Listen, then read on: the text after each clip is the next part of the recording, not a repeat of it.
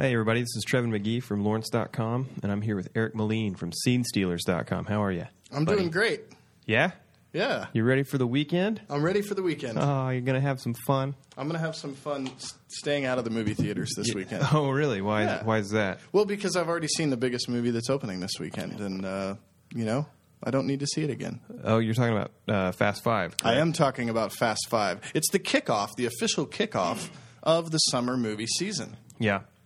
By the studio. Their studio is saying it's the kickoff. It's the kickoff. Yeah, they're kicking it off early with Fast Five. Okay. But that's not all we're going to talk about today. No. Other than Fast Five, we're also going to talk about my Insomniac movie, pick of the week, Southland Tales. Richard Kelly's follow-up to Donnie Darko, the cult classic. It was a big hit at Cannes. Big hit. Big hit. And, so we're going to talk about that. But let's not talk about old movies first. That sounds stupid. We should talk about new movies. All right. So tell me about Fast Five. Fast Five is new in that it's coming out this weekend. And that's where it ends. No, here's the deal. The Rock's right? in it, too. That's new. All right. So that's the new dressing, right? Right. This guy, Justin Lin, has made the last three Fast and Furious movies, which is interesting because he pulled this series, if you want to call it that, kind of out of nowhere because it seemed like it was just dying. They had the first movie, which was Rob Cohen directing it, who's kind of a workman-like hack. He did the last Mummy movie and stuff. And then John Singleton, who directed Boys in the Hood, it seems like I forgot Singleton. years ago, and since then hasn't done almost anything interesting, save for Higher Learning, which is interesting only in that it's completely awful and preposterous and pretentious. But, so then this guy, Justin Lin, comes in after his independent movie, Better Luck Tomorrow, and takes over the, quote, franchise and kind of revives it. He did this movie, Tokyo Drift, and then Vin Diesel was back for the one a couple years back, which was just called Fast Furious, I believe. Right? It was The Fast and The Furious. Oh, okay. Which was the original two were Fast and Furious, and now it's The Fast and The Furious. Okay. Well, this is cleverly titled Fast Five. I get it. And Are here's there 5 people in the movie that are really fast? there ought to be 11, but that's another story. Okay. So basically, if you're worried about not knowing what's going on in the movie and the movie not making sense because you haven't seen the previous 4, I have not seen the previous 4. And it still didn't make any sense. Not because the plot is hard to follow, but because this is an action movie that's just ridiculous and way over the top. And I can't fault it for that at all. Actually, I'll celebrate the fact that at least is going really far in all of its action scenes. Yeah. To be as crazy and give you something you haven't seen before, and especially liking the fact that it seems like you never know. But it seems like not a lot of CGI was used in these action scenes. So Vin Diesel is in Rio with Paul Walker and Joanna Brewster, who is his sister and Paul Walker's girlfriend. Yeah, and this picks up after the end of the last movie, but before the third movie. So again, let's just leave that there. But wait, what? Tokyo Drift supposedly happens after everything that happened in this movie. Okay. Yeah. So again, don't think about it too much. So it's a period piece. It's a period piece, yeah. Mid-2000s. Basically, what they've done is, and I, maybe it was a good move to kind of change things up a little bit, but they've turned it into an amalgamation of 2 different movies. Okay. It's basically Ocean's 11 without any wit or sparkle. Okay. I hate it when they take out the sparkle. Yeah, and also, so that said, without any clever lines. Oh.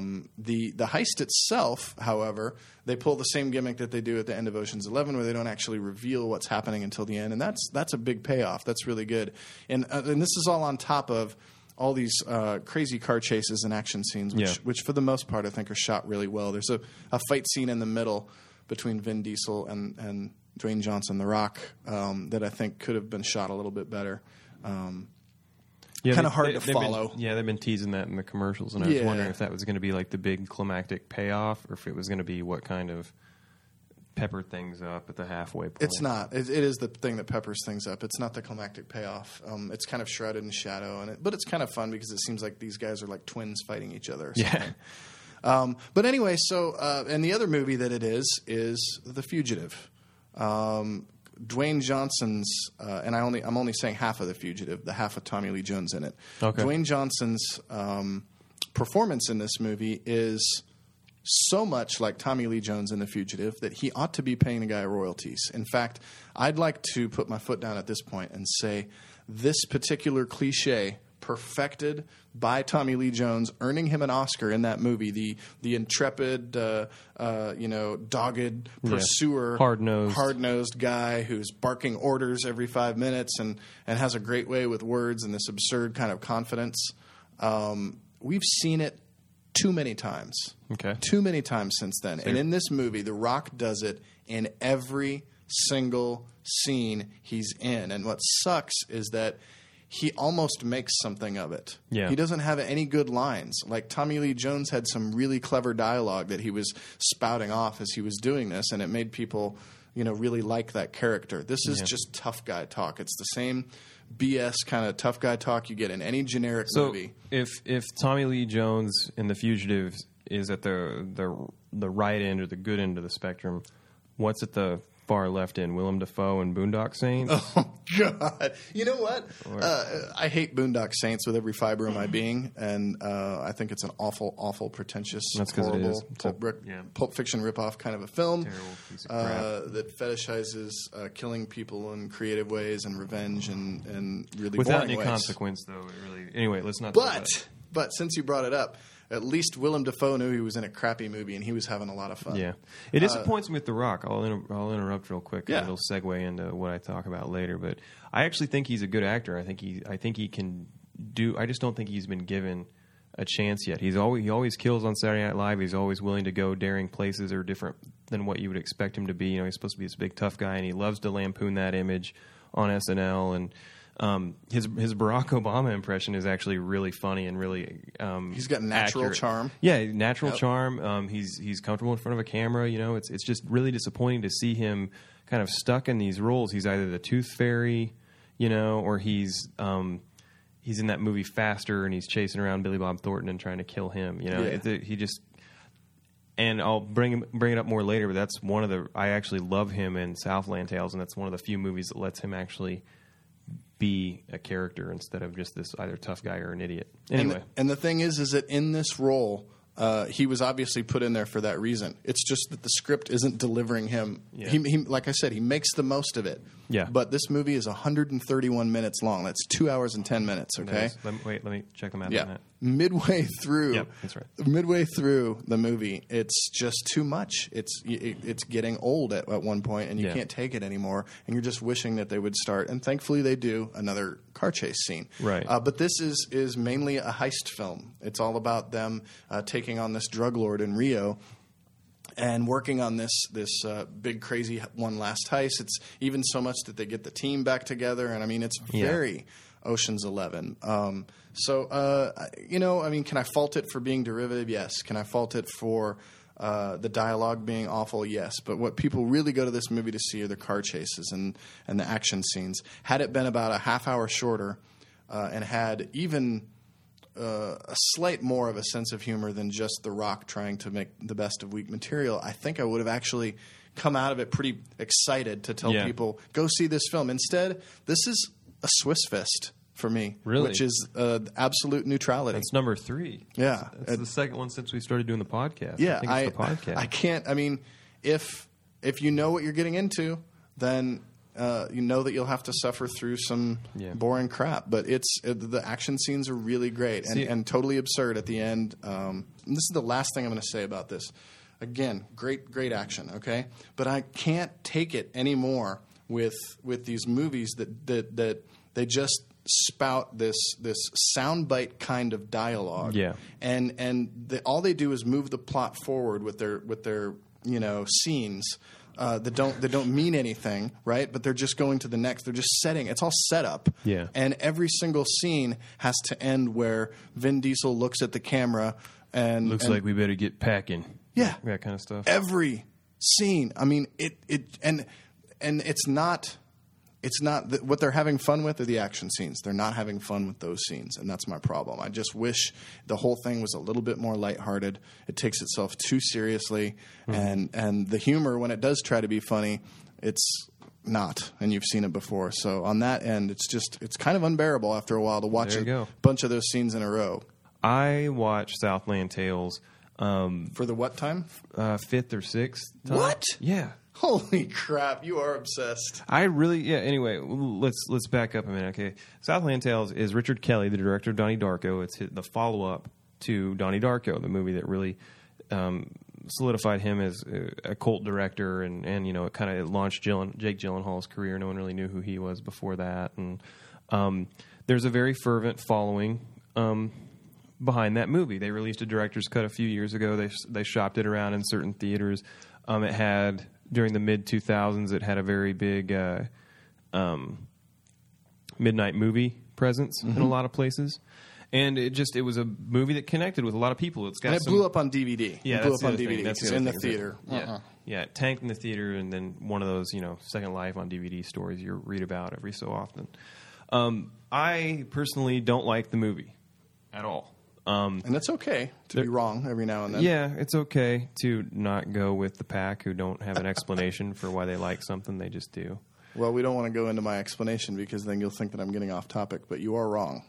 No, I'm not. And you keep throwing your cheap shots out there so that I can't move on unless I just ignore it. Well, your thesis is already grounded on false premises. This is his triumph. What? Southland Tales, following Donnie Darko. Is that not your thesis? No. Oh, okay. Well, I'll let you continue. I think I actually, maybe you should read the stuff that you put on your own website. I said he ultimately fails. Yes. I said that the movie ultimately fails, but that it at least does some things that are interesting and unique. And the first one, in Donnie Darko, basically it's got some sci-fi elements to it. Maybe you should describe it a little bit since you actually. Since I like it? Yeah. Donnie Darko succeeds because... I don't want to know why it succeeds. It grounds itself in a character drama about teen alienation, and it goes a little further with that and brings in some sci-fi elements. But the nice thing about it, and the thing that was ruined in the director's cut, is that those sci-fi elements were explained too much. And in the original Donnie Darko cut, those aren't explained, and it just feels organic to the story, and like there's this crazy kind of world out there, and that we don't know about, and that kind of helps. It brings in that feeling of alienation that Donnie's feeling, and I don't know. I just identified with it, and I thought it was a really terrific film. So that's Donnie Darko. Yeah.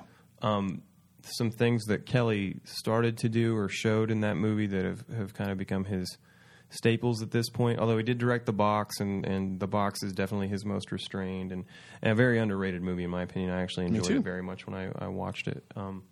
That's another Insomniac waiting to happen. But some of the traits that he demonstrates in Donnie Darko that carry over into Southland Tales, he has some very interesting. He's got a great eye for camera angles. He really knows how to frame a shot to make it visually interesting.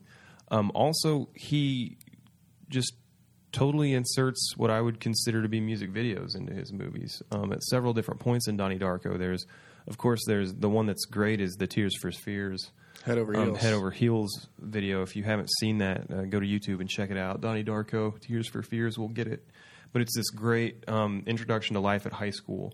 And I said it in the blog, or wrote it on the blog this morning, but it's great because it's a long follow shot and in set at about half speed, so it's slow motion, and in the 2.5 minutes you learn everything you need to know about that high school, right? The characters, the social structures, everything, and it's such a more efficient and better way to get all of that out of the way than if you have painful dialogue. You have like Donnie walking into school and being, "What's up, guys?" and then some jock shoving him into a locker, and then him in science lab looking at the girl of his dreams, who's the same jock who shoved him, has his arm around her. That kind of thing. You have to suffer through 3 or 4 of those scenes that we've seen already, and instead you get this really cool, really elegantly done, essentially music video in the middle of this movie that does all that for you. And there's another one later set to the song Mad World that it's a montage more than a straight follow shot. But that's what Kelly does. He likes to insert these sort of music video moments into these movies to sort of speed along plot and get you to the next place. And it works, he's definitely a director, I think, that's obsessed with pop culture in a lot of ways. And in doing what he does, he definitely shows the influence of the MTV generation on him. And growing up, being a member of that generation that grew up with MTV in his household for a long time, and so those are the things that I actually took away and valued from Donnie Darko. I actually liked those traits and those things that he brought to the table. And there's a scene like that in Southland Tales. There's a scene exactly like that in Southland Tales. I won't go into the plot of Southland Tales. It's very convoluted, and it's equally. I think it's equally as crazy as Donnie Darko in terms of the sci-fi elements and the things that go on, but it goes in a different route. It's a little more absurdist, but in the same way you were talking about how Darko is about alienation, I think that Southland Tales really captures that sort of panic and fear that occurred, and I know this is an easy way out. Yeah, well, not really even just post 9/11, but actually I would say post when the U.S. started to fall out of favor with other countries. When we had the entire world's respect after 9/11, and then things started changing and losing, and it became more chaotic and more concerned. This is sort of like a hyper-liberal's worst nightmare of what the country would go to after that. And so that whole feeling of uncertainty or fear, that really permeates a lot of Southland Tales, and it makes sense from a cultural perspective. And it also makes sense from the perspective of Justin Timberlake's character, Abilene, who is the star of the music video segment that I was trying to lead up to. He's the movie's narrator, and he sort of explains that there's all these tales going on in the Southland, and they all tie together, and even his is part of it. What is the Southland? The Southland's a part of Los Angeles. And I don't want to say I'll get it wrong if I say which specific part. But I've seen this movie, but it's so convoluted I don't remember. I can't speak clearly about the plot elements. But yeah, it's basically the Southland Tales are these 3 or 4, 5, I guess, intertwining plots that take place in a very specific part of Los Angeles at the time it came out in the near future, right about now actually, in real time. And California and the U.S. in general is in a much more rigorous police state. People are still able to walk around and do that kind of stuff, but they're observed way more often. There's a lot of Big Brother elements, and there's a huge voyeuristic element to the movie that is absent from Donnie Darko. The other thing to note on it really quick is the ensemble cast, which is huge. I won't go into naming everybody, but I can name some people. Your big ones are Sherry O'Terry, Kevin Smith, John Lovitz, Dwayne Johnson. What are these people doing in this movie? Mandy Moore, Sarah Michelle Gellar. Let's see, Wallace Shawn. The worst casted movie in recent memory. And the reason I say that is because I already had trouble buying anything that was happening. Yeah. Throw in a cast like that on top of it, and it makes no sense. It's even harder. Sean William Scott, Amy Poehler, Wood Harris from The Wire. Miranda Richardson. I'm trying to think of any other big ones. Bai Ling. I thought at first, this is great because it's stunt casting and he's going to have something to say about this. But I didn't feel that when I was watching it. Yeah, I don't know. I think he actually a lot of the cast I think was cast to sort of play against type. The tones are insane. Yeah, John Lovitz is an insane cop that just kills people. Yeah. Sherry O'Terry is this crazy radical revolutionary who's actually just in it for a paycheck. Janine Garofalo is a cop or something. I can't even remember what she does. Sean William Scott actually is the movie's emotional anchor, and he does a good job of that. You started to defend this movie on the basis of its themes when you first started talking about it, and I would really like you to explain the themes to me because I couldn't get any out of it. Well, like I mentioned earlier, that fear and that sort of paranoia. Those are two huge overarching themes. And then the whole idea that these chaotic times are going to give way to a rebirth. It's a very literal rebirth in the movie. But I think that